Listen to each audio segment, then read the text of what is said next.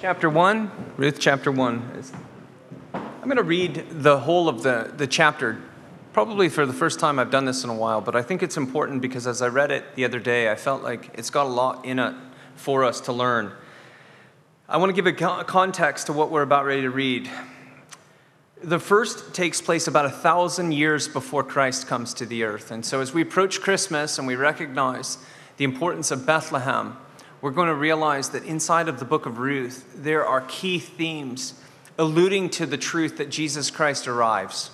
And so I want to go through this, and you'll see in the text a family from Bethlehem, Bethlehem meaning the house of bread, who arrive, now exiled, forced to move to Moab, where they have now settled.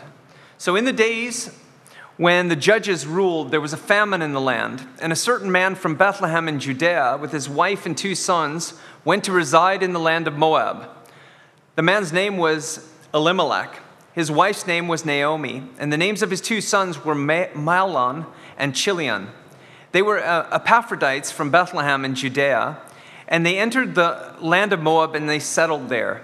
Then Naomi's husband, Elimelech, died, and she was left with her 2 sons, who took Moabite women as their wives, one named Orpah and the other named Ruth. And after they had lived in Moab about 10 years, both Mahlon and Chilion, also in Moab, died. And Naomi was left without her 2 sons and without her husband. When Naomi heard in Moab that the Lord had attended to his people by providing them with food, she and her daughters-in-law prepared to leave for the land of Moab. Accompanied by their 2 daughter-in-laws in the land, she left the place where they had been living and set out on the road leading back to the land of Judah. Then Naomi said to her 2 daughters-in-law, "Go back, each of you, to your mother's home. May the Lord show you loving devotion as you have shown to your dead and to me. May the Lord enable each of you to find rest in the home of your new husband." And she kissed them, and they wept aloud and said, "Surely we will return with you to your people." But Naomi replied, "Return home, my daughters. Why would you go with me? Are there still sons in my womb to become your husbands? Return home, my daughters. Go on, for I am too old to have another husband. Even if I thought there was hope for me to have a husband tonight and to bear you sons, would you wait for them to grow? Would you refrain from having husbands? No, my daughters, it grieves me very much for your sake that the hand of the Lord has gone out against me." Again, they wept aloud, and Orpah kissed her mother-in-law goodbye. But Ruth clung to her. "Look," said Naomi, "your sister-in-law has gone back to her people and to her gods. Follow her back home." But Ruth replied, "Do not urge me to leave you or to turn from following you. For wherever you go, I will go. Wherever you live, I will live. Your people will be my people, and your God will be my God.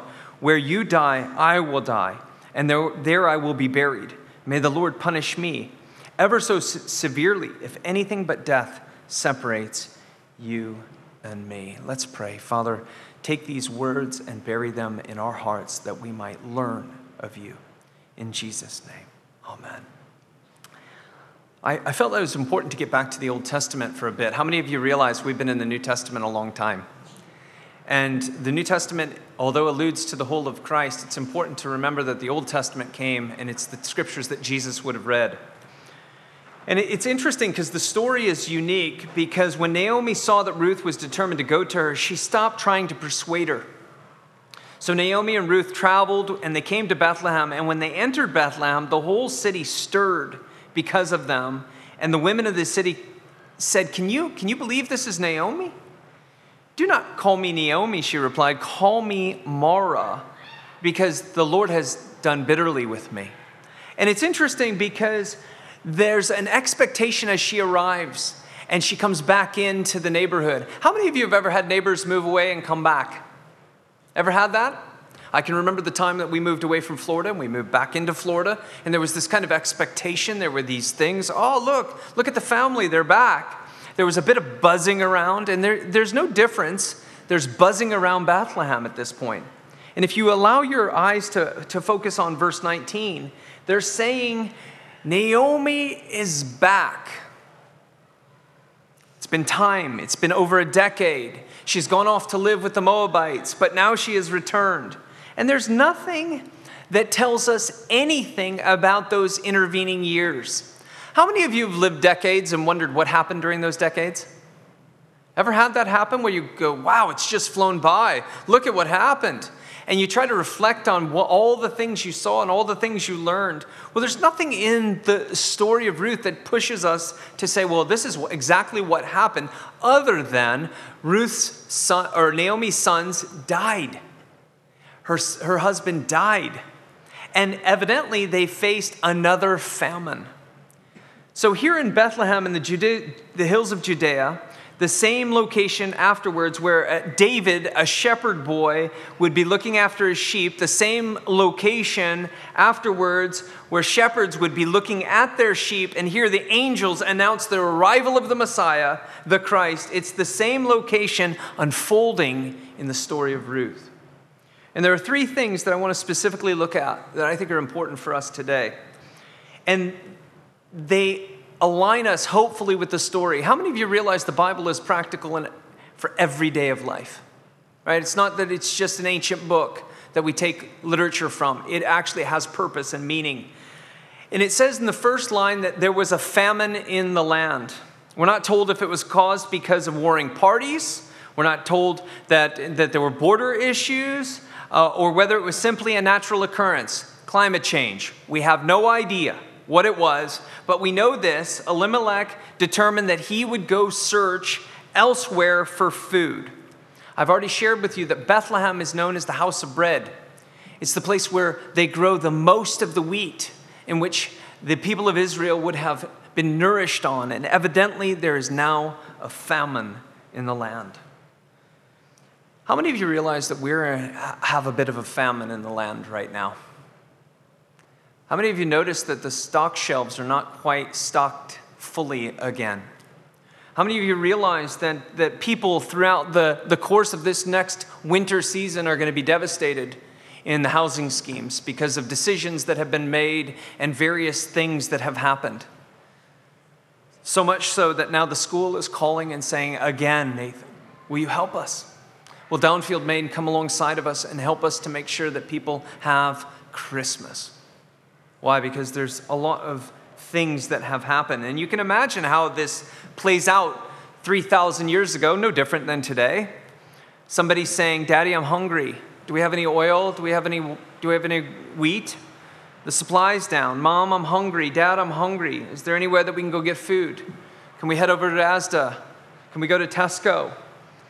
And so it's that driving force that this dad has to make a decision that leaves Bethlehem and goes to Judea, taking his wife where he lives in the country of Moab. The terminology suggests that he wasn't planning on spending the rest of his life there, although it turned out that he was.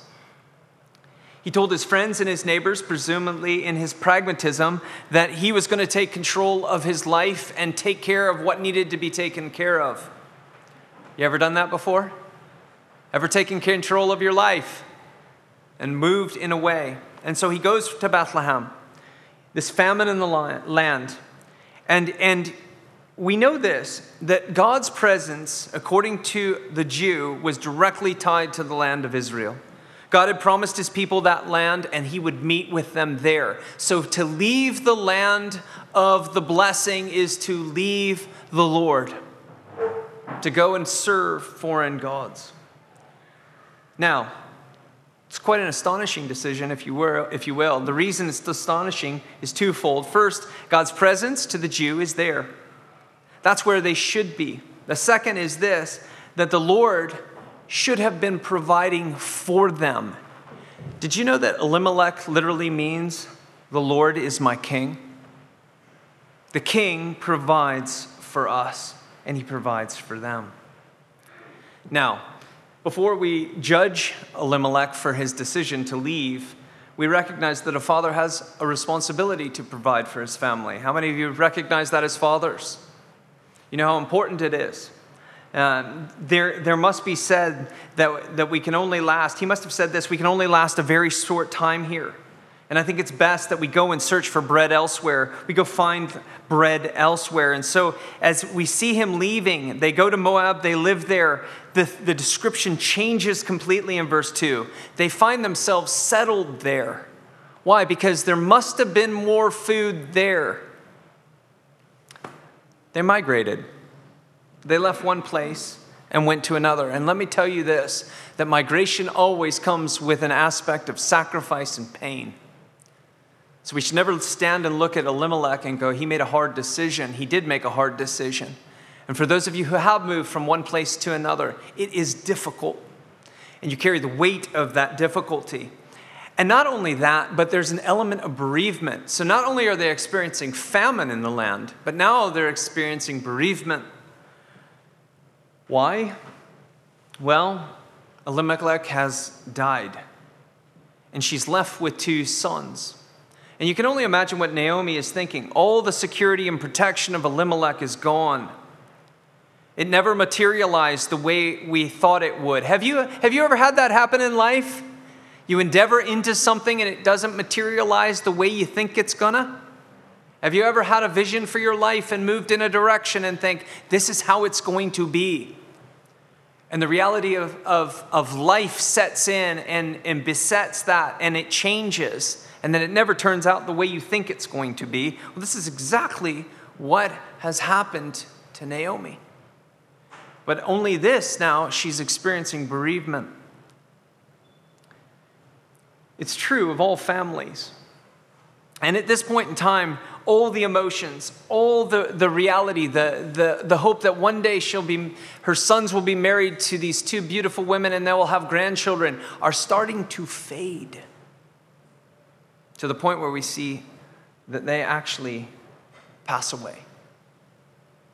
These 2 sons, and they are left, these 2 women without husbands, which in that culture would have been devastating. Why? Because families marry within families. People are ringing the doorbell. This lonely widow in a foreign country. And I want to say this, that she has now migrated. She has now found herself in a position where she is begging to go home.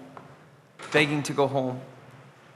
Did you know that there are 281 million migrants right now in the world? That's up 60 million from 10 years ago, and 220 million migrants. Migrating, sacrificing, saying, what has happened to our life?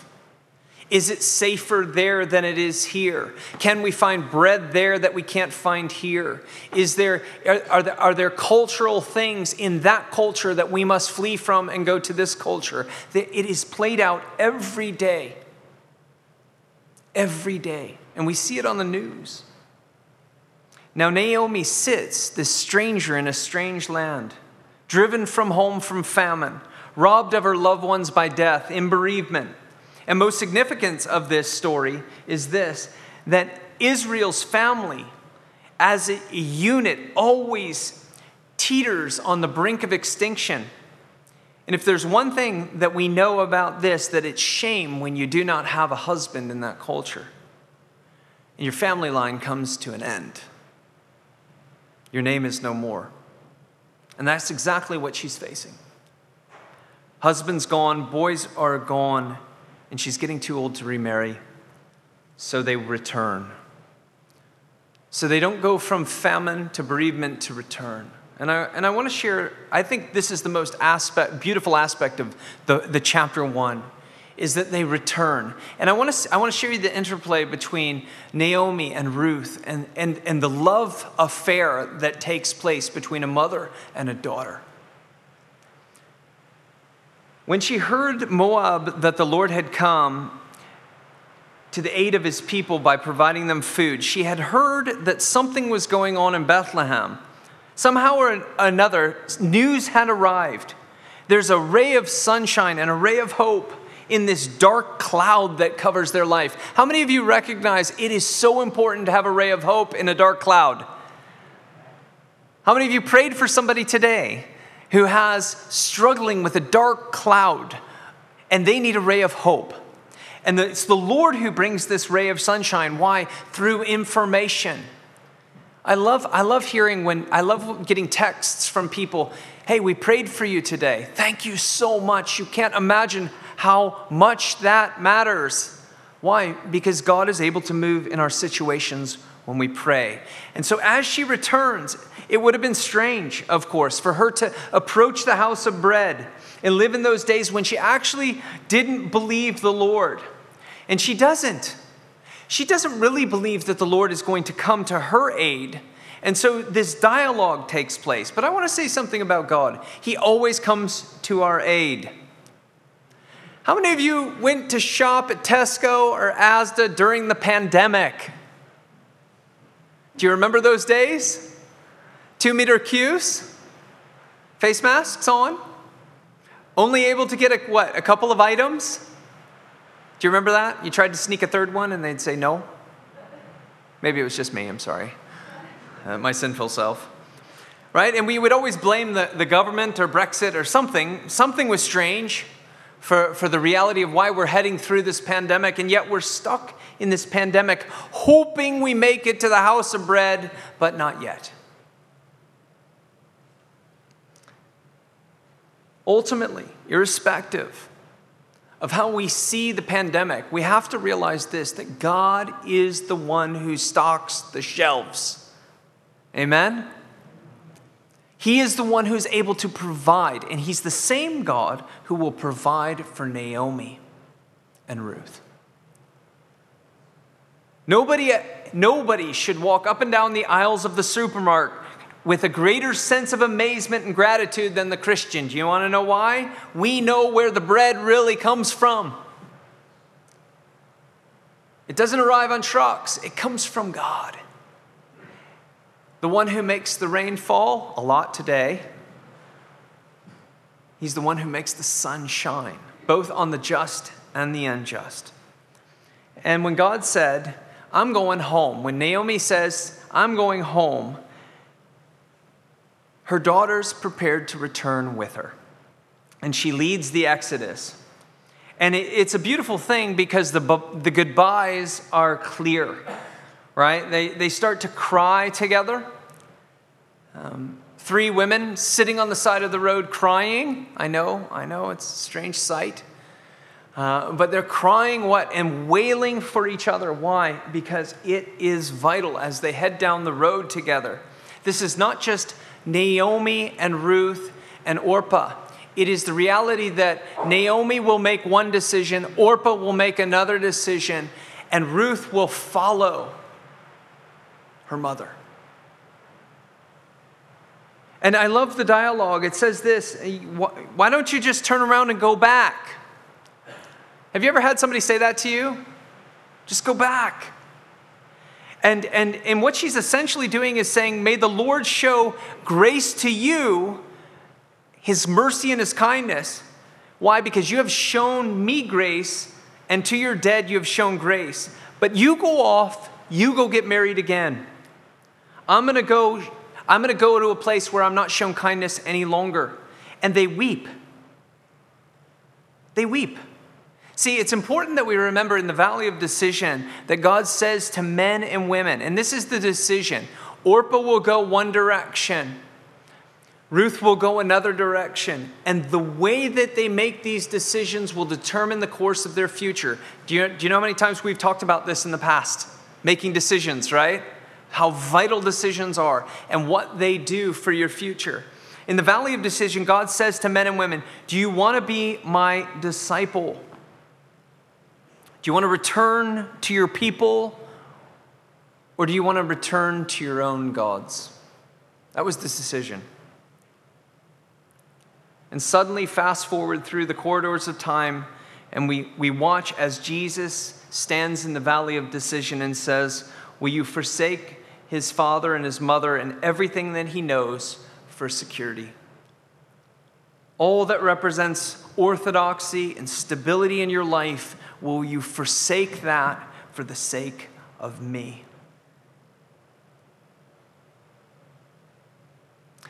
For Ruth, I have decided to follow Naomi.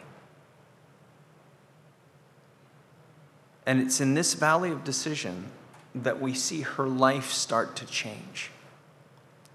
She could have easily gone back with Orpah, who left and returned to her mother. But she said, I'm going to stay with this mother, the mother who's been a mother to me. And your people will be my people. Your gods will be my gods. Your God will be my God. And she begins to follow. See, it's not until we actually make those type of decisions that we make the decision to be in the house of bread. And the house of bread, Bethlehem, the house of bread, we see the truth of this played out. See, we have the house of bread today, and we have an opportunity to enter into the house of bread today. On the night that Jesus was betrayed, he used the analogy of bread, probably remembering the story of Ruth and how Ruth had been outside of the family and household of God and yet re-entered in by following her mother, faithfully going forward into that presence and into that space. Jesus declares himself continually as the bread of life. Jesus was born where? And where? In Bethlehem.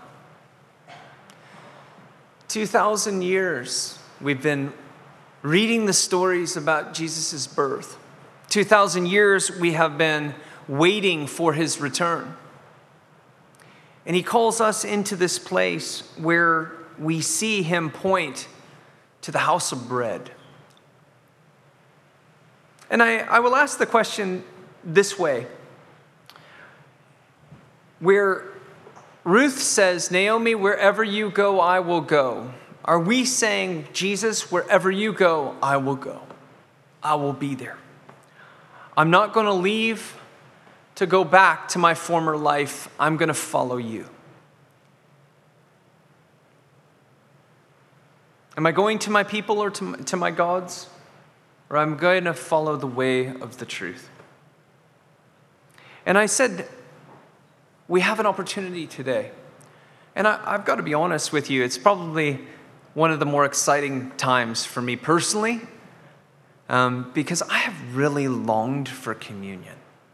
Have you been missing communion? I have been missing it. And we've been so faithful to try to stay in step with the government guidance and the Church of Scotland guidance.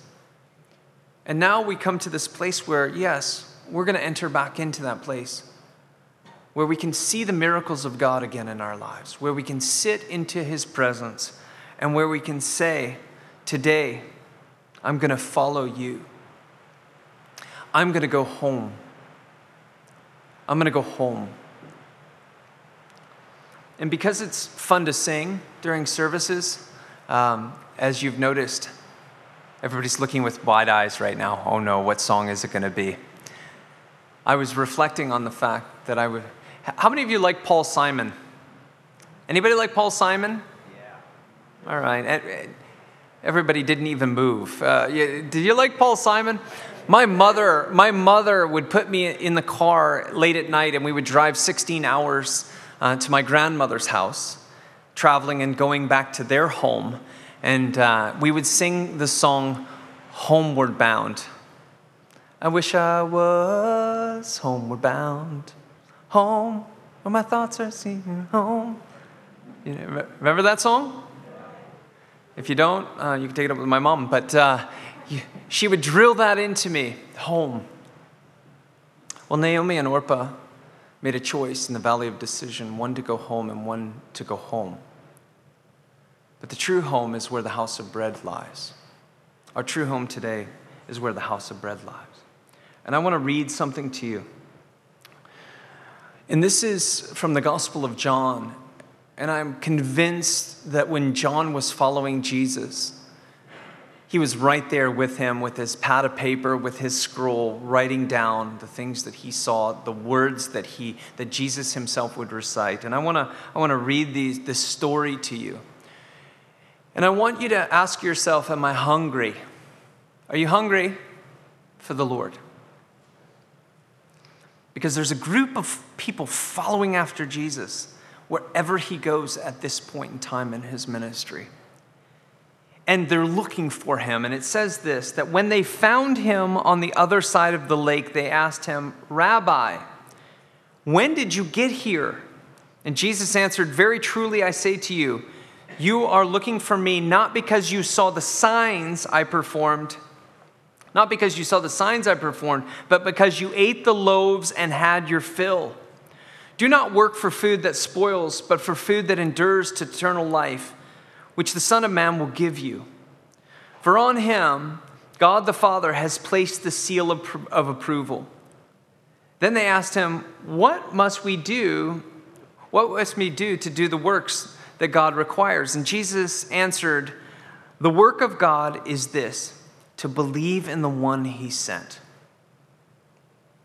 So they asked him, "What sign will you give that we may see it and believe you? What will you do? Our ancestors ate manna in the wilderness. As it is written, he gave them bread from heaven to eat." Jesus said to them, "Very truly, I tell you, it is not Moses who has given you the bread from heaven, but it is my Father who gives you the true bread from heaven. For the bread of God is the bread that comes down from heaven and gives life to the world. Whoever comes to me will never go hungry, and whoever believes in me will never get thirsty." Paul understands it this way and articulates it. And it's something that we have done repeatedly for years in this church. Paul says this, that on the night when Jesus died, he broke bread. He broke bread and said, "Take, eat, this is my body for you." I want to encourage us to take and eat and taste. Come back to the house of bread.